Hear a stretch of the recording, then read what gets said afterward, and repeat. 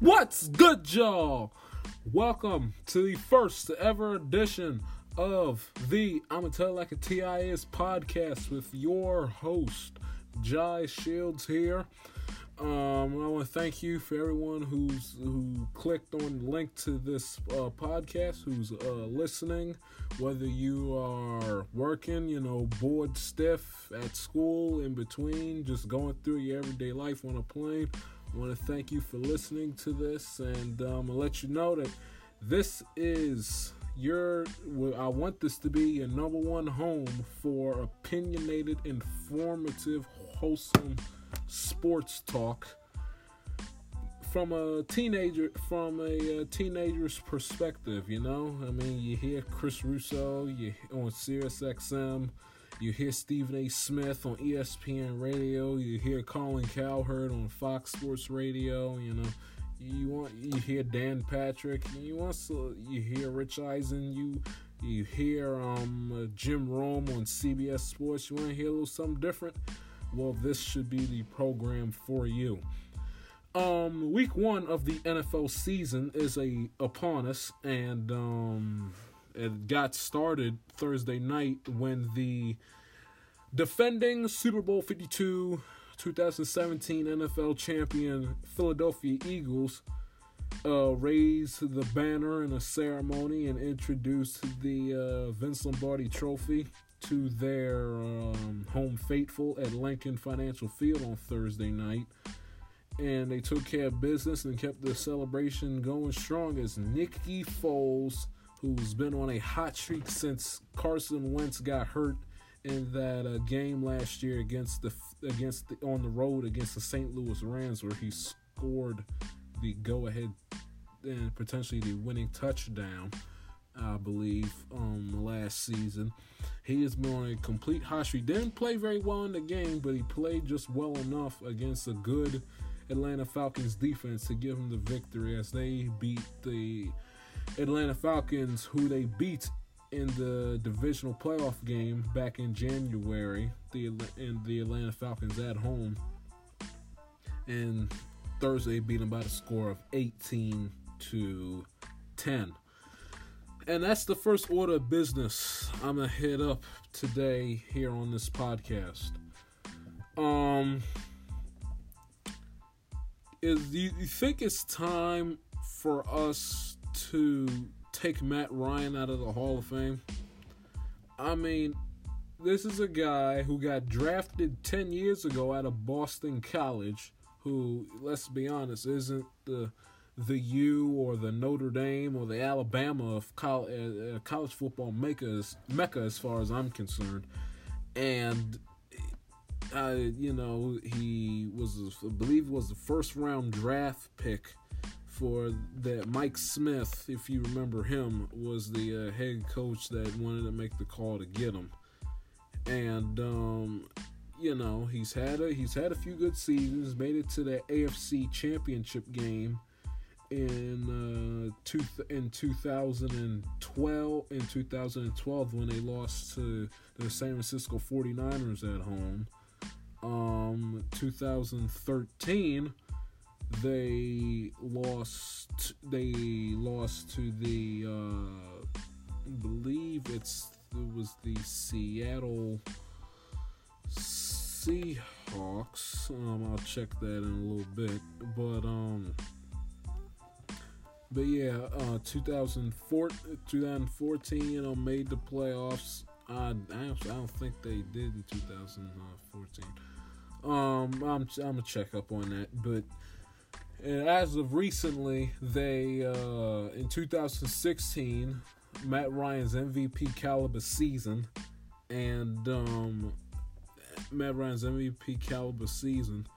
and his best year of his career, to be honest, under offensive coordinator and current San Francisco 49ers head coach Kyle Shanahan was his offensive coordinator, and that was Matt Ryan's best year of his career, where he won MVP for that year, and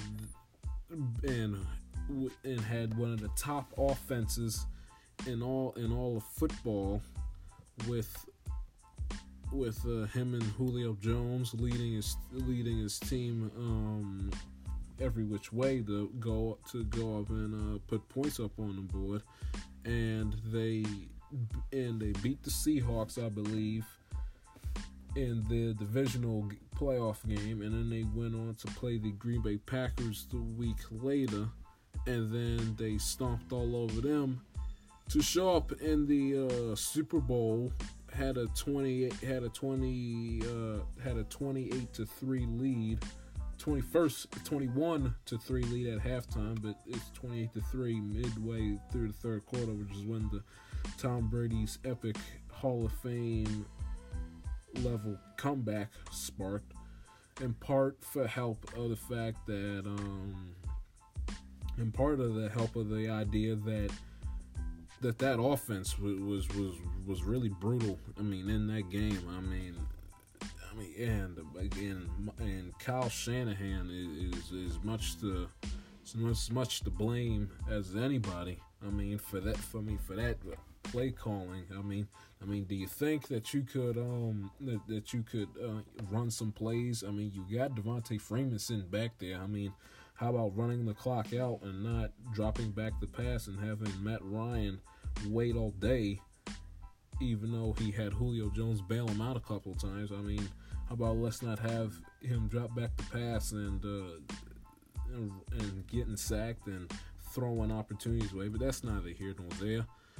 His performance last night was, in my opinion, was utterly abysmal.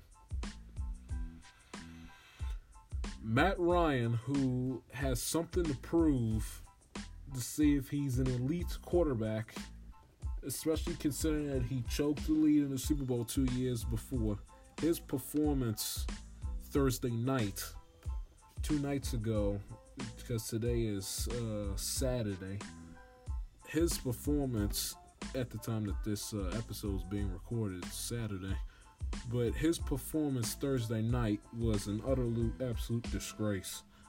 I mean, and keep in mind, he had Julio Jones bailing him out. I mean, everywhere you looked. I mean, even though Matt Ryan was 21 for 43, threw for 251 passing yards and threw 1 interception. But I mean, do you think some point when you get into the end zone, Matt Ryan?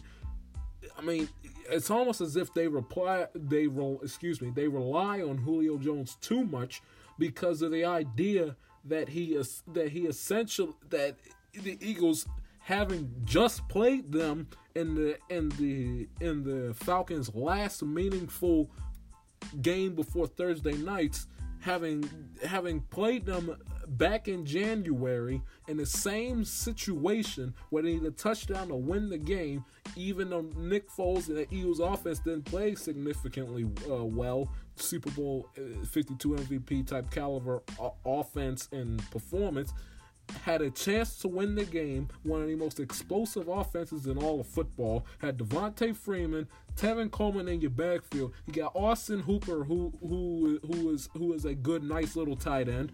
On top of the fact you have Mohamed Sanu, a Bengal refugee who's been a good receiver ever since he came into the league. On top of the fact you got the best wide receiver in Julio Jones. Let me get to him a little bit in a minute. And you drafted Calvin Ridley out of the University of Alabama, who wins nothing but national championships under Nick Saban. And you can't punch in the ball.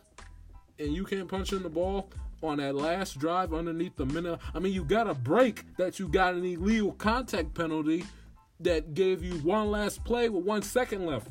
And you got Julio Jones, Tevin Coleman, and Sanu and Austin Hooper, and you mean to tell me you cannot punch in the ball into the end zone? I mean, the Eagles' defense is don't get me wrong, that defense is a force to be reckoned with the addition of Michael Bennett, Brandon Graham, Fletcher Cox, Malcolm Jenkins. I mean, that defense is for real. But their defense is not the 85 Bears. or the 2000 Ravens, or the 2013 Seattle Seahawks, or the 1962 Packers. I mean, let's be honest. I mean, there were quite a few times when early in the game when Matt Ryan needed a big play and needed to make a first down, in a second and long or a third down or a third and long, and every single time I turn around, Julio Jones was catching balls left and right, slicing up that Eagles secondary. And Julio Jones, 10 receptions, 119 yards. I mean, and was targeted 19 times. I mean, come on. And I got Austin Hooper, 3 receptions, 24 yards. Got Mohamed Sanu, 4 receptions for 18 yards. And Devontae Freeman at the backfield, three receptions for 14 yards. And Tevin Coleman, 1 reception for 26. I mean, you can look at the Calvin Ridley got targeted twice, didn't catch a single ball. I mean, I get it. Julio Jones is like the centerpiece of your offense, but spread the ball out a little bit. I mean, use him as a decoy. Everyone from Lincoln Financial Field to Camden, New Jersey, across the Pennsylvania, New Jersey state border, down I-95, down south I-95 here where I live in Baltimore, all the way up to Washington, D.C., all the way to Los Angeles, California, knew that in that situation they were going to try to give Julio Jones the ball. And as if they didn't learn from last year, because on a 4th and goal, for whatever the reason, Matt Ryan dropped back the pass, and you can go back and look if you want, but that entire secondary, it seemed like, from what my memory serves me correctly, was on Julio Jones like ugly on a baboon. I mean, they were on him like white on rice. And then Matt Ryan sees Julio Jones triple covered towards the back corner of the end zone, where it's like a 1% chance he's going to catch the ball and get his feet in bounds. He throws it incomplete. So then what we do, we sit up here, we march around, we fart around, then we get down and then in the same situation in the opening game of the season, same end zone location, same team, with the most part the same defense, same defensive coach in Jim Schwartz, same head coach in Doug Peterson, same team. Everything's the same outside the fact that maybe Michael Bennett and a couple of defensive personnel out on the field. But it's the same offense. And I get it, Steve Sarkisian is new. But did Dan Quinn or Matt Ryan, tell him and say, hey, Stevie, I know you weren't coaching with us back in January, and Shanahan was, but did you look at the game tape? All we tried to do was give Julio Jones the ball in the red zone late in the game in the divisional round, and the Eagles defense, it was a no-fly zone. You couldn't throw to him. He had a big game. But the Eagles defense knew when it was time to shut down and get locked and loaded and to stop them. Yeah, we'll let you beat us, on a 3rd and 13, post route over. Okay, fine. But 4th and goal, game's on the line. 1 second left. We're making Mohamed Sanu beat us. We're making that rookie Calvin Ridley beat us. We're making Austin Hooper beat us. We're making Devontae Freeman beat us. But we're not. But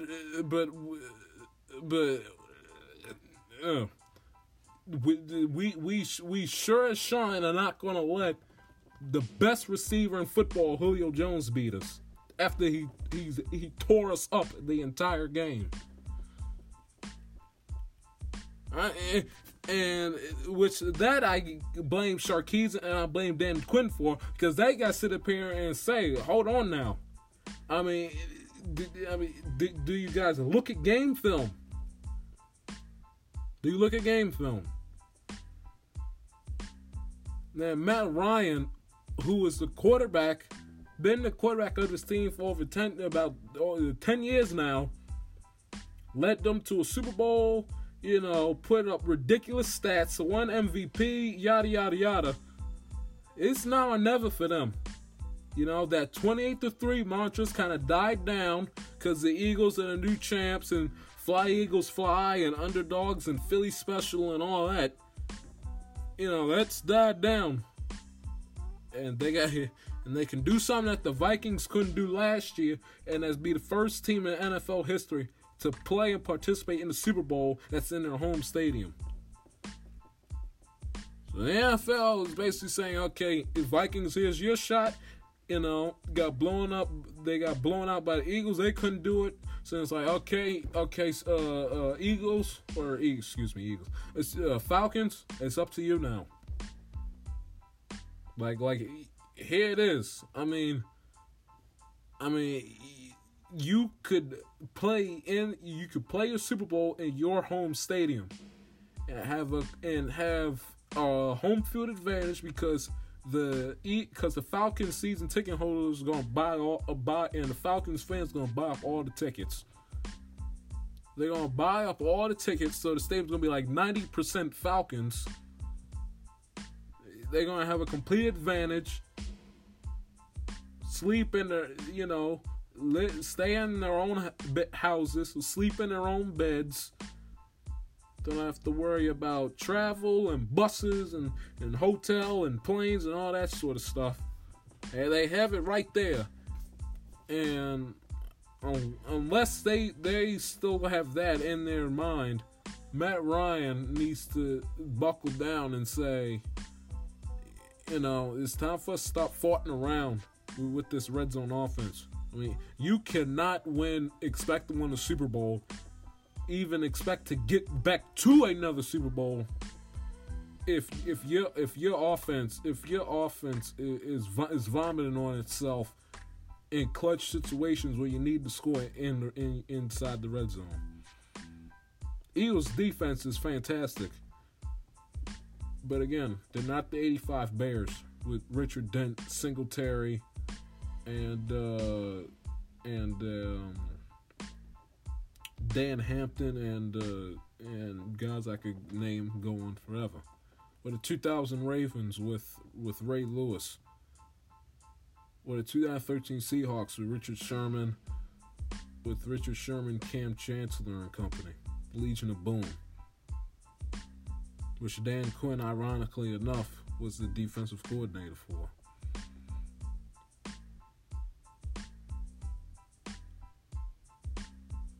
That's item number one.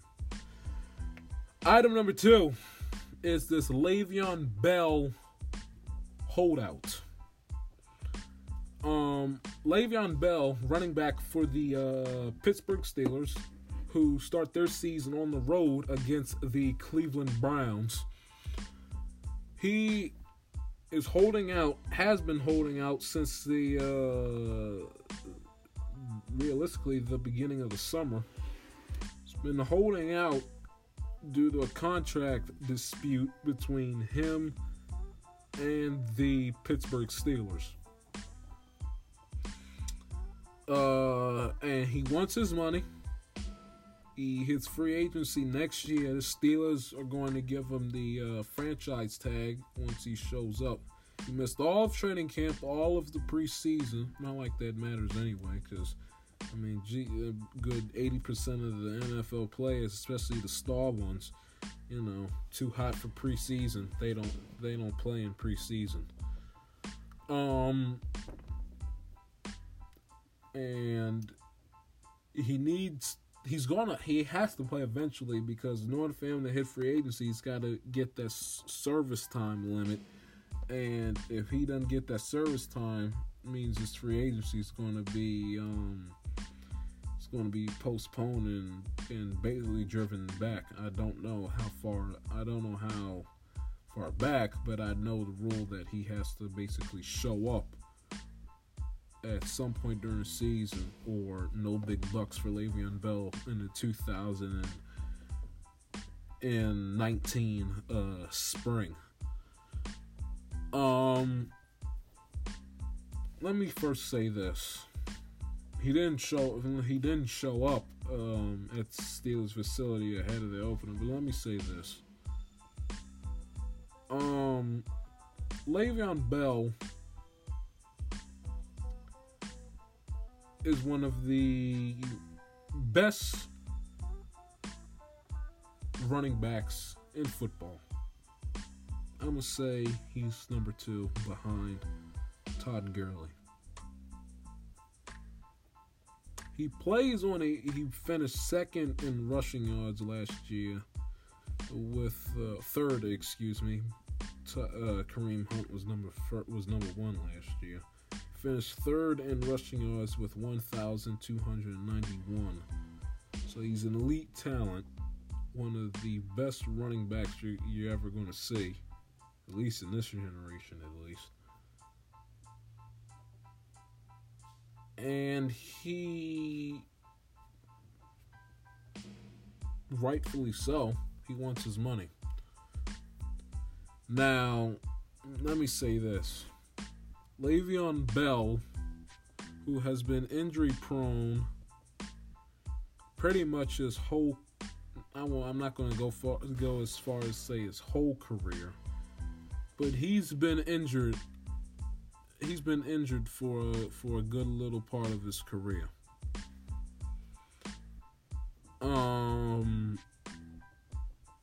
He's an elite running back. But at the end of the day, Le'Veon Bell has to sit back and say this.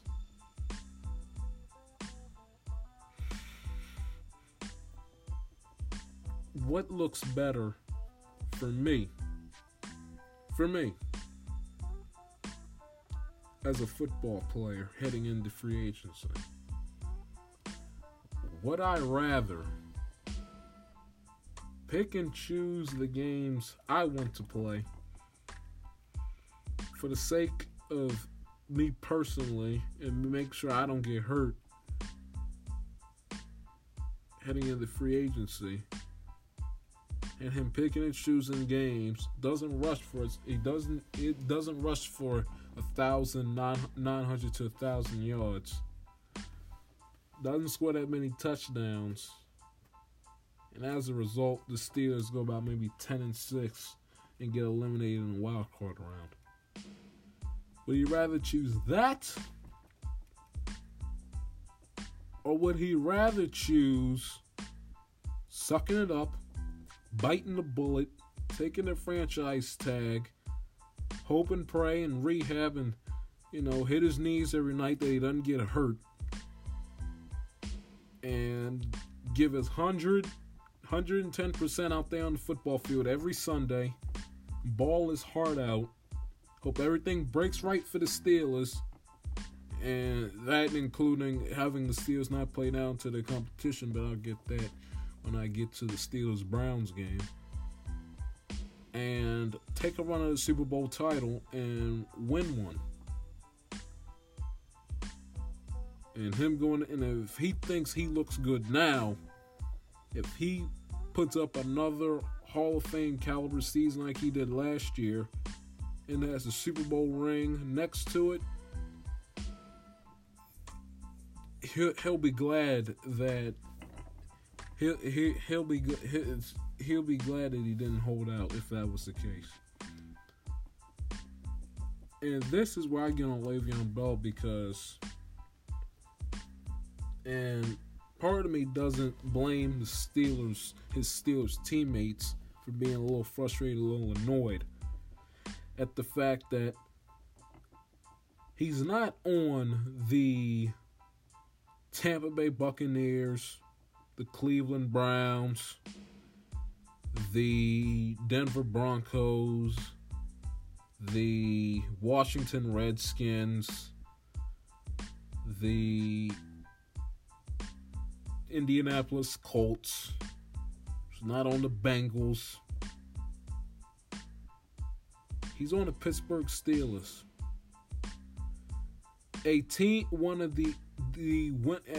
still the winningest franchise in NFL history with 6 Super Bowls, 4 in the 70s, the 5th one, 2005 Super Bowl 40, beat the Seahawks with Jerome Bettis and Ben Roethlisberger's second year in the league.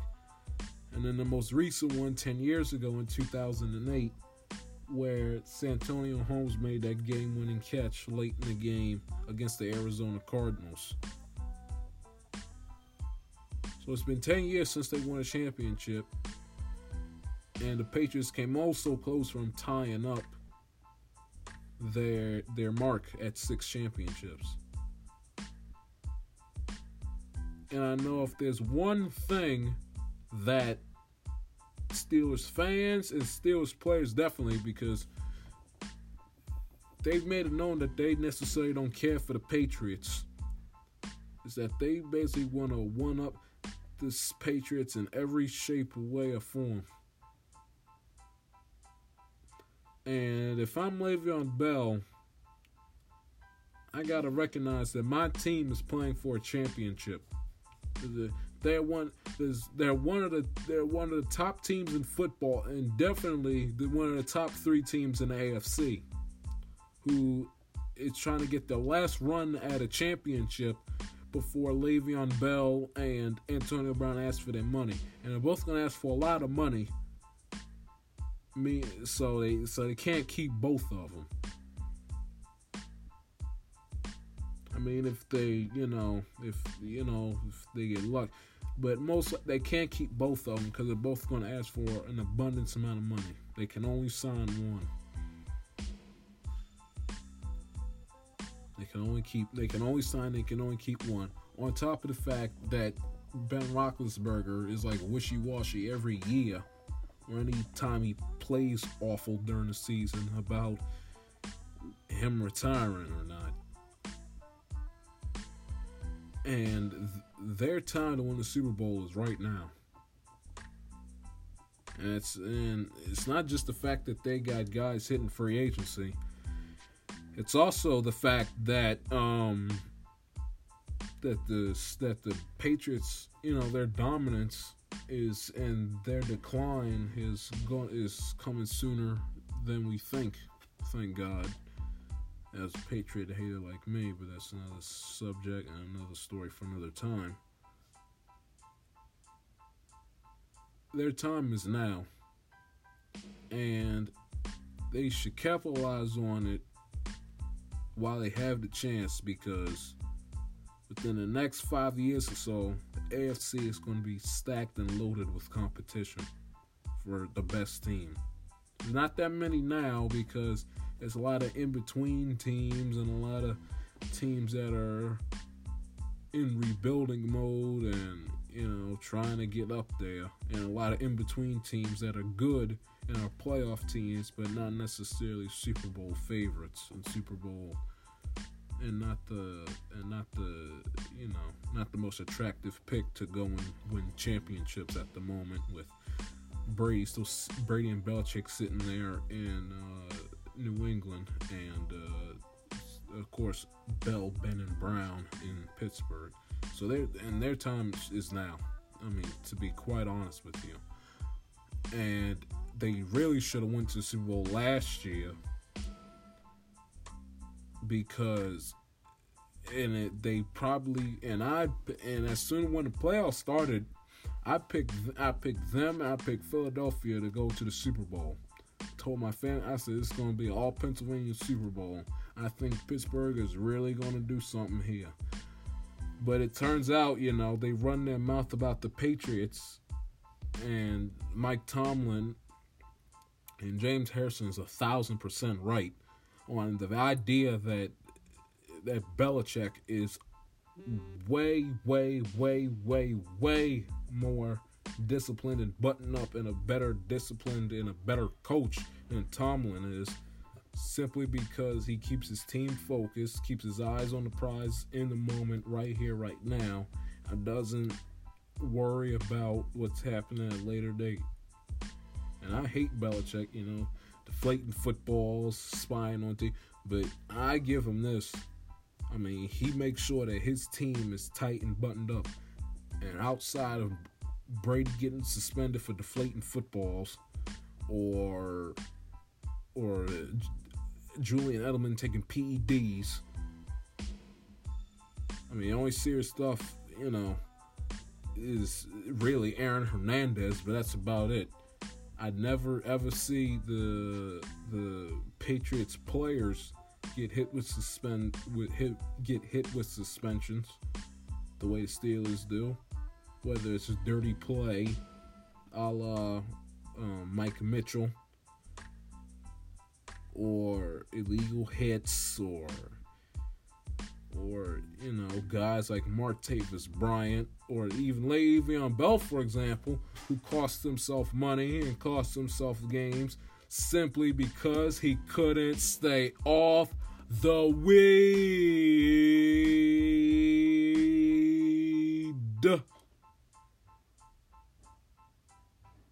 Those two happened under Mike Tomlin. Would never, ever, ever happen under Belichick. And 4 weeks, keep in mind, 4 weeks before they played the Steeler game, they were already looking forward to the before the Patriots game, 4 weeks prior, they had a home Sunday Night Football game against the Green Bay Packers and Nick Hundley at home. Almost lost to them if it wasn't for Chris Boswell basically kicking the field goal from Allentown, Pennsylvania. They almost lost that game. They played my Bengals on the road and had to come up for the 17-point deficit to beat them.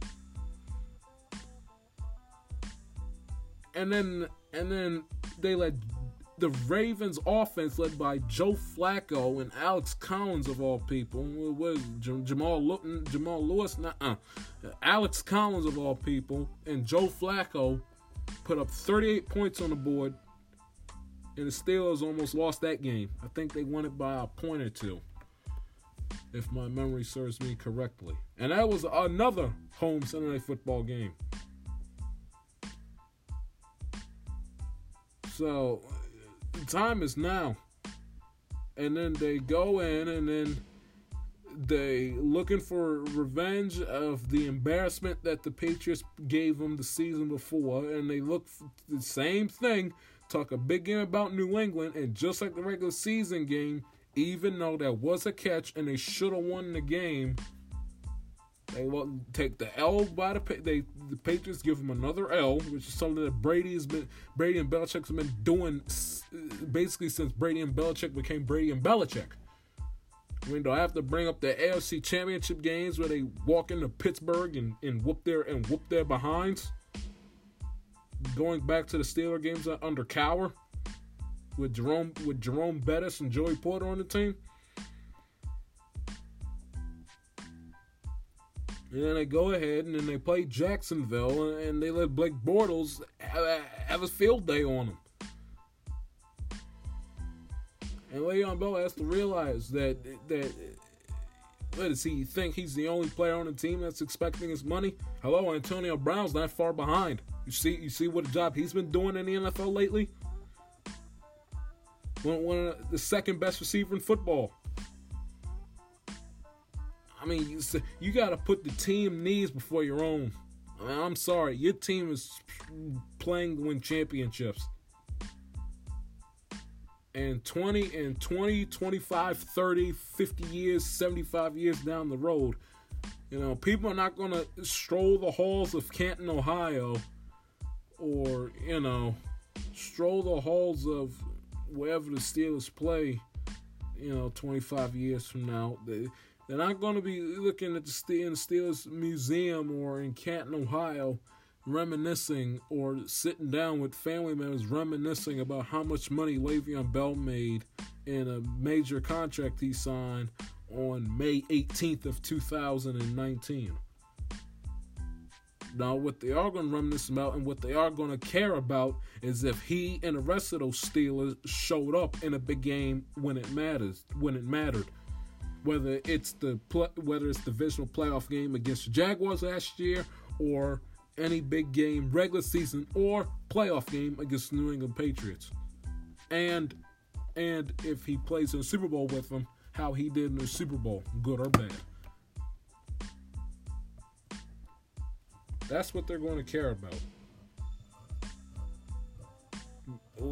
Fans could care less in the big picture retrospect about how much money nobody cares. Please. Same thing with Bryce Harper. I mean, I make your money. He's a great player, but at the end of the day, people 25 years now are not going to give a rat's tail about Bryce Harper signing his $300 million contract with the Philadelphia Phillies, with the Philadelphia Phillies, Atlanta Braves, and New York Yankees. I mean, they're not going to care. What they are going to care about is him hitting 216 in a contract year, swinging and missing left and right, looking like a younger version of Chris Davis, and the Nationals basically being the Cincinnati Bengals of baseball, of being one and done, not winning a single playoff series when he was on the team.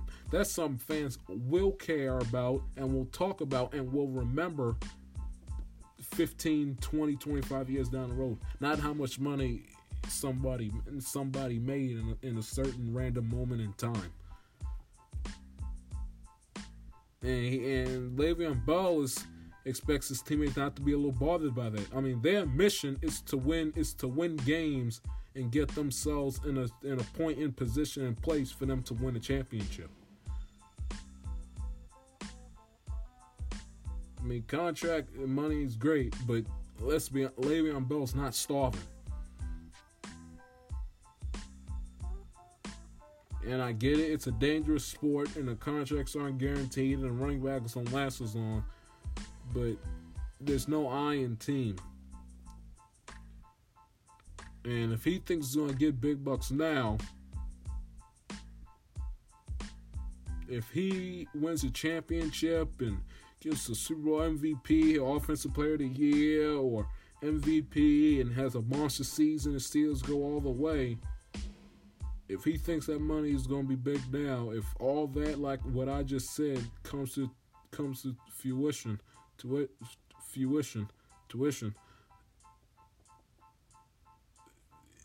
please, he'll be doing backflips. He'll be doing backflips all over Heinz Field if he sees a contract from a team who would offer him.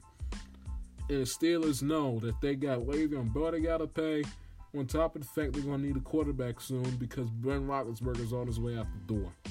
On top of the fact they have a salary cap. They want to play the position, but Le'Veon Bell wants them to play the player. And I agree with Le'Veon, you got to play the player. But at the same time, you can't expect them to do that. And then he sits up here and wonders why the team stinks and why they can't win anything. And then wonders why, Juju and Antonio Brown go out the door. Because his contract eats up most of the salary cap. And I'm sorry, but the running back is not the most important position in football. Quarterback position is. It's just the way it is. And to use the Players Association's fault for this, with their CBA that they agreed to back in 2011. It's their fault for this. It's their fault that basically the economic stature is quarterback eats up most of the salary. The running backs and the wide receivers and the linebackers, they don't make that much money. Because they made it so the quarterback is so much an important position, you can't win long term without one. So you're stuck. That's why you see guys like Matt Ryan, who I brought up a while ago, and Matthew Stafford make the amounts of money that they make. You think Matthew Stafford? No. Kirk Cousins, Matthew Stafford haven't won a playoff game in their lives. I don't care about a dopey comeback win against the Cleveland Browns in 2011 or a comeback win against the Tampa Bay Buccaneers in 2013. I don't care, and their fan bases don't care. But the Lions in the Redskins' old case, they needed them, or in the Vikings' case now, they need a quarterback. You can't win long term without one. So it's not even them that makes that much money. It's the position that they play gets them all that money. Simply put, and Le'Veon Bell at the end of the day kind of has to realize that.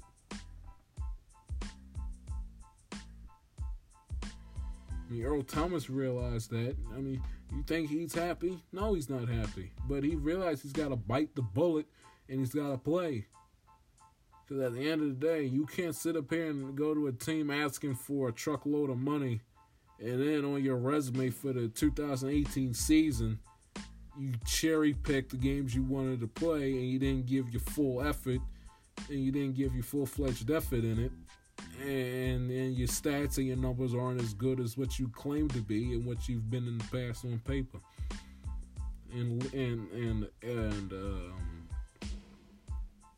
Earl Thomas knows that and recognizes that. That's why he reported.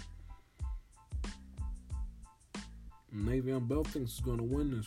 I'm sorry, he's not. Steelers is the one that's going to win it. They're the organization. They're the one that cuts his check. Get somebody else in here who's cheap. James Conner. Come on, let's go. Granted, Steelers should have took care of this a long time ago. And I can see Bell's upset about the fact that they didn't wanted to pay him a while ago when he wanted it to. But at the same time, I mean, he's got to realize the quarterback position and the team's needs, overtake his. I'm sorry, but they do. And that's why, and his teammates know that. That's why his teammates are so upset. And you shouldn't. And that's Tomlin being undisciplined and not buttoned up and making sure that they don't air out the locker room's dirty laundry towards the media. I mean, that's just another example of just how undisciplined Mike Tomlin is, and how that whole team is, and how they're not buttoned up. But at the same time, can you really blame him? Because if that was your teammate and they felt the need to put their needs and their money over everybody else's, when their main goal and their team is in a position to win a championship or two, make a last run at it, where everyone leaves and retires and makes their money and hangs it up for good, in Ben Roethlisberger's case, the time is now. The time isn't for us to be farting around, getting in our feelings about how much money we're making. But at the end of the day, you don't get into a Hall of Fame for how much money you made. You get into a Hall of Fame by the numbers you put up, the records you had, the awards you won, and the Super Bowls you won.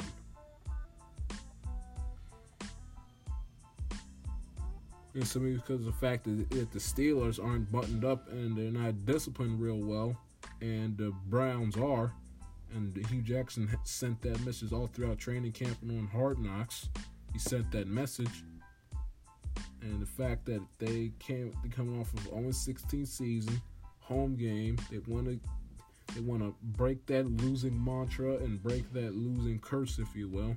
They're going to come out guns blazing, and the Steelers, who constantly make a habit, play down to the competition, like they did the Browns last year in Week 17, when they had nothing to play for, because it was like a quarter into the game and they needed the Patriots to lose to the Jets, but Jets who find ways to lose couldn't get it done, so they virtually were playing for nothing for 3 quarters, and then they let the Browns basically come in within 3 and made DeShone Kaiser, for crying out loud, turn into the second coming of Otto Graham, and they almost lost to 0-16 at the time, 0-15. They almost lost to a winless team at home. New Year's Eve. They almost did. Came within 3 points.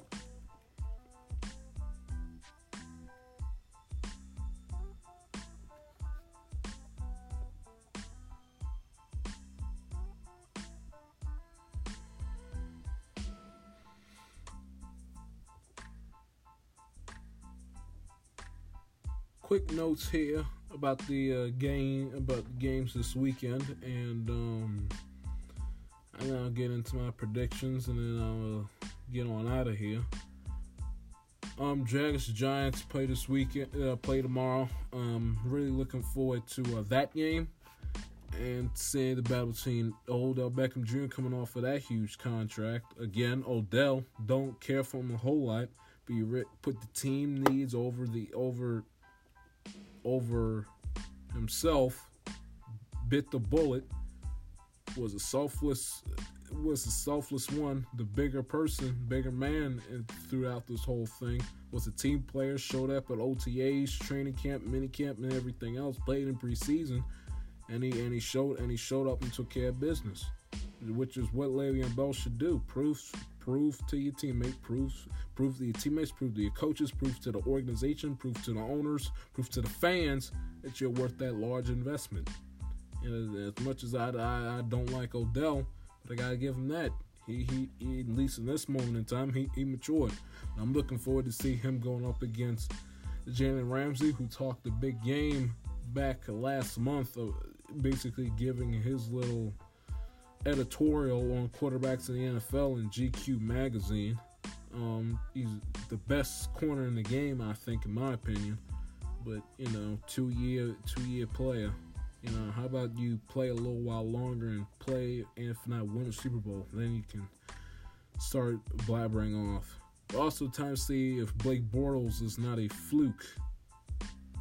See if Blake Bortles is for real, and see if he can lead the Jacksonville Jaguars to a Super Bowl. I also want to see if Eli still has it. Eli Manning claims that he still has a few good years left in him. Really looking forward to see if he still has it.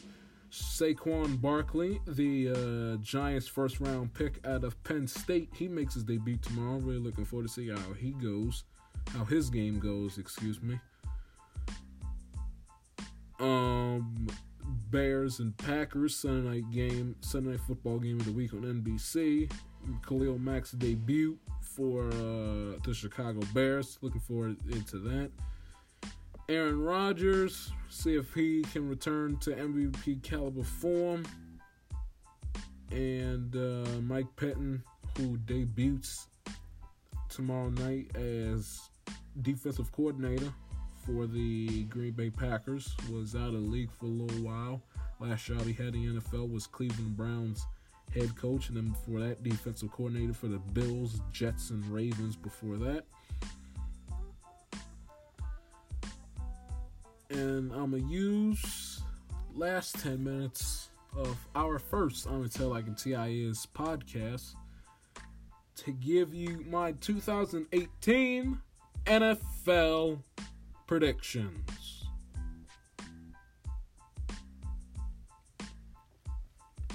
Out of the AFC East, I have the New England Patriots winning the division yet again, putting up a 12-4 record.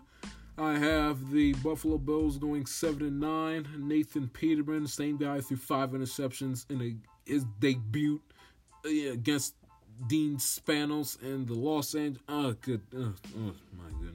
You starting him instead of Josh? What the real? The the Buffalo Bills. Let me tell you, what a joke. I mean, you get a gift from the Bengals and Tyler Boyd, and already they're flushing it down. They enjoying it. They enjoyed it for a little while that they had it, and they're flushing it down the toilet. Jets, I have them going 7-9. Sam Darnold thinks going to be going to do very well this season. Dolphins, yeah, haven't done anything since Shula. I have them going 2-14. AFC North winners, I'm gonna take the Steelers winning the division. Still the best team in the division. Granted, everything I just said about them. I think they're gonna go 10-6 win the division. I think my Cincinnati Bengals are gonna go 9-7. It's their momentum from eliminating the Lions and the Ravens, from the playoffs in the last 2 weeks of the season. I think that momentum is going to continue and lead to good things for Andy Dalton and that Bengals offense. Just extended Carlos Dunlap and Geno Atkins 2 weeks ago. I don't think they're going to make the playoffs, but I think they're going to go 9-7. Ravens, I can see going 7-9. One shot when they go 8-8, 9-7. That's a good defense they have there. Very interesting to see the quarterback scenario with Joe Flacco and Lamar Jackson and RG3. Browns, I think they're going to be extremely improved. I think they're going to go 7-9. Tyrod Taylor, Baker Mayfield. Mayfield, I'm a little shaky about. Didn't play all that great in that Rose Bowl game against Georgia. A little worried and concerned about him, but he's carried himself well, at least what I've seen in Hard Knocks. The AFC South, I'm going to take the Jags 13-3 to win the division. The two wild card teams that are going to be representing the AFC are going to come out of the South. The Titans going 11-5, and the Texans going 10-6. Colts, Andrew Luck, hope he can stay healthy and perform at a decent, towards a high level. I think if he stays healthy and plays well, that'll get him 7 wins. The AFC West, I'm going to take the Chargers, go 10-6 win the division. People, Sports Illustrated, and some people at NFL Network who thinks that Andy Reid, the master of choke jobs in the clutch, whether it be Super Bowl 39 with a member of the Eagles or the 2002 NFC Championship game against the Buccaneers at home, or last year's game against the Tennessee Titans at home, when they had a good lead heading into halftime, and the second half came, and then they folded up like a cheap tent. Gee whiz, that was an utter disgrace. I think they're gonna go 8-8. Patrick Mahomes, not sold on him. Not to mention the fact that their top corner Marcus Peters left to go to LA. Raiders, I think that the defense stinks. The Khalil Mack trade didn't help them much either. I think Gruden's a little in over his head. I think they're going to go 7-9. Broncos, Case Keenum. I'm not too sure if Elway knows what he's doing as far as getting quarterbacks is concerned. I have them going 6-10.